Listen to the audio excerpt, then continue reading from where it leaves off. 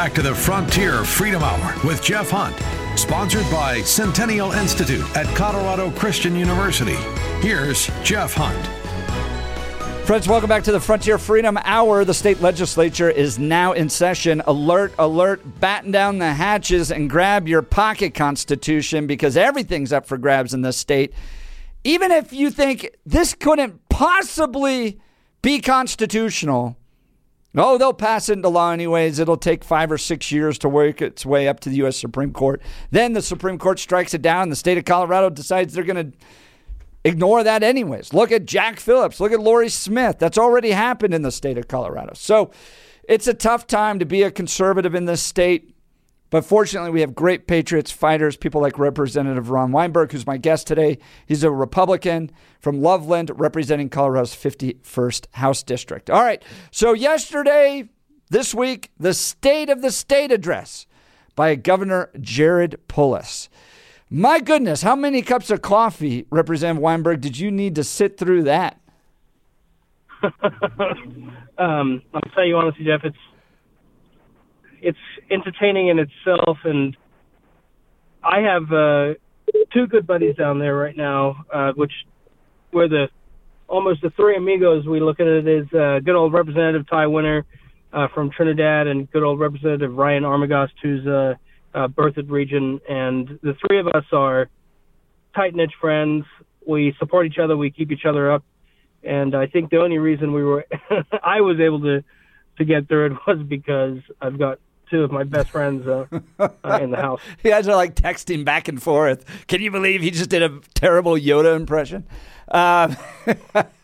So you can watch it online. It's about an hour long. So first of all, very low energy. Very low energy. I don't know how he ever makes the jump to the next level. I know he wants to be the president of the United States, but there's no charisma there. There's no energy. He kind of just, bought and purchased this office, and he's just running with it now. But I wasn't that inspired. I'll turn it over to you, Representative Weinberg. Your thoughts on the speech?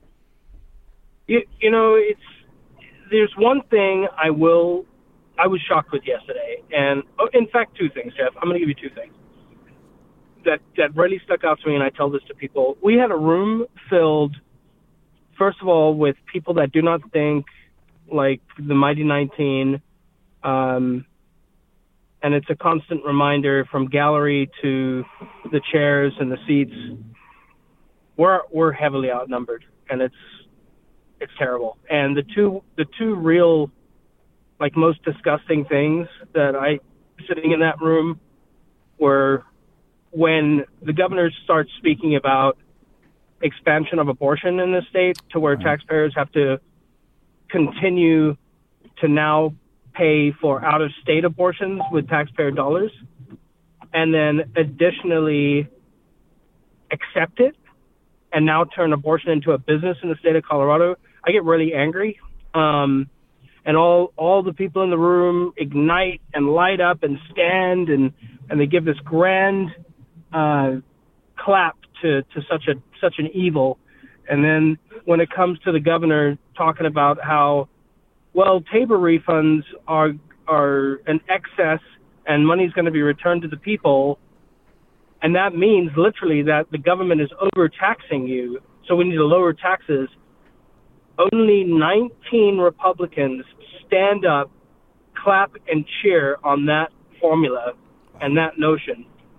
And that, aside from all the Yoda impressions and he wants to be a baseball player jokes and stuff like that, right.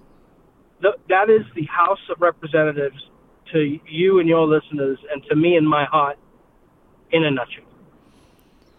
So let's talk about this abortion issue. We had a lobbyist for many years. We've kind of wrapped up our lobbying effort just because it wasn't making much of an impact down at the state capitol. But the Centennial Institute's a nonpartisan, non-political organization. We don't endorse campaigns. We don't endorse candidates. We don't get involved with that stuff. We're in the business of ideas. But in doing that, we were down at the state capitol trying to drive legislation that fit our ideas and our worldview. So we spent a lot of time. I sit down there all the time. All these abortion battles, we were down there for till 3 in the morning, 4 in the morning, constantly. We brought students down. We tracked legislation. We tracked votes. And by the way, Representative Ron Weinberg is a winner of Faith, Family, and Freedom Awards down at the state capitol because of his commitment to Christian conservative values. But we have watched down there the work of Planned Parenthood and a number of these abortion organizations. And I will tell you this, that they are the most powerful organizations down at the state capitol. Why?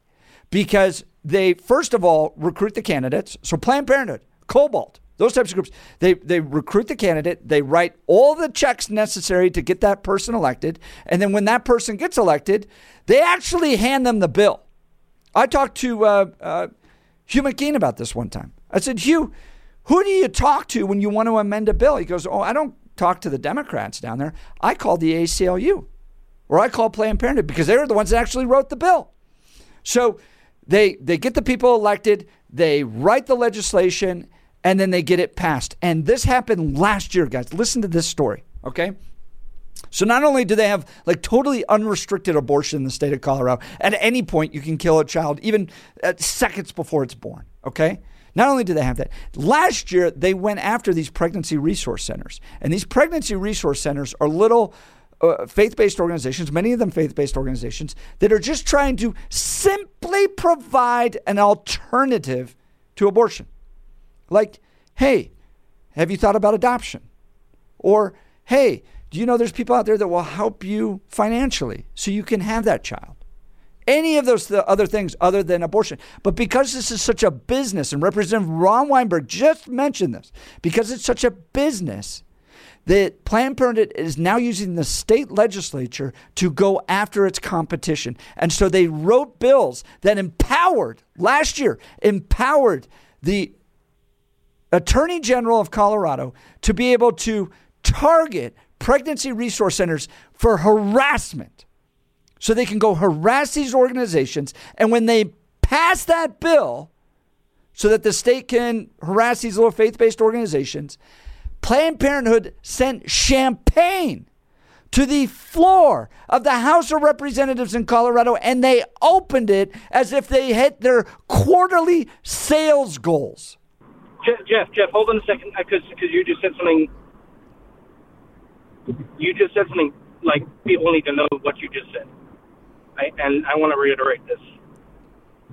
They did this because we were called to session at 9 o'clock in the morning on a Saturday or a Sunday. I forget. It was either a Saturday or a Sunday. And while I get there, they had orange juice and champagne to make mimosas in the lobby of the House of Representatives, the state building, to glorify. So what you just said, I wanted to give context. It wasn't just champagne. They were there ready to mix cocktails at 9 in the morning. This is not bringing champagne to a dinner at 7 o'clock in the evening. Wow. So I wanted to put context to that. And so you see what's being done, right? So it's the use of the state legislature to go after business interests and opponents. So go after business opponents in order for Planned Parenthood to make more money. They have the most power down there. They have gotten everybody elected. I think, and Representative Ron Weinberg, you can correct me on this, but I think that Colorado will probably be the last state to become a pro-life state. I think the battle is going to be, it's so entrenched down there that it's going to be 100 years before we see victory here. What do you think? You know, I battled with it because I moved here to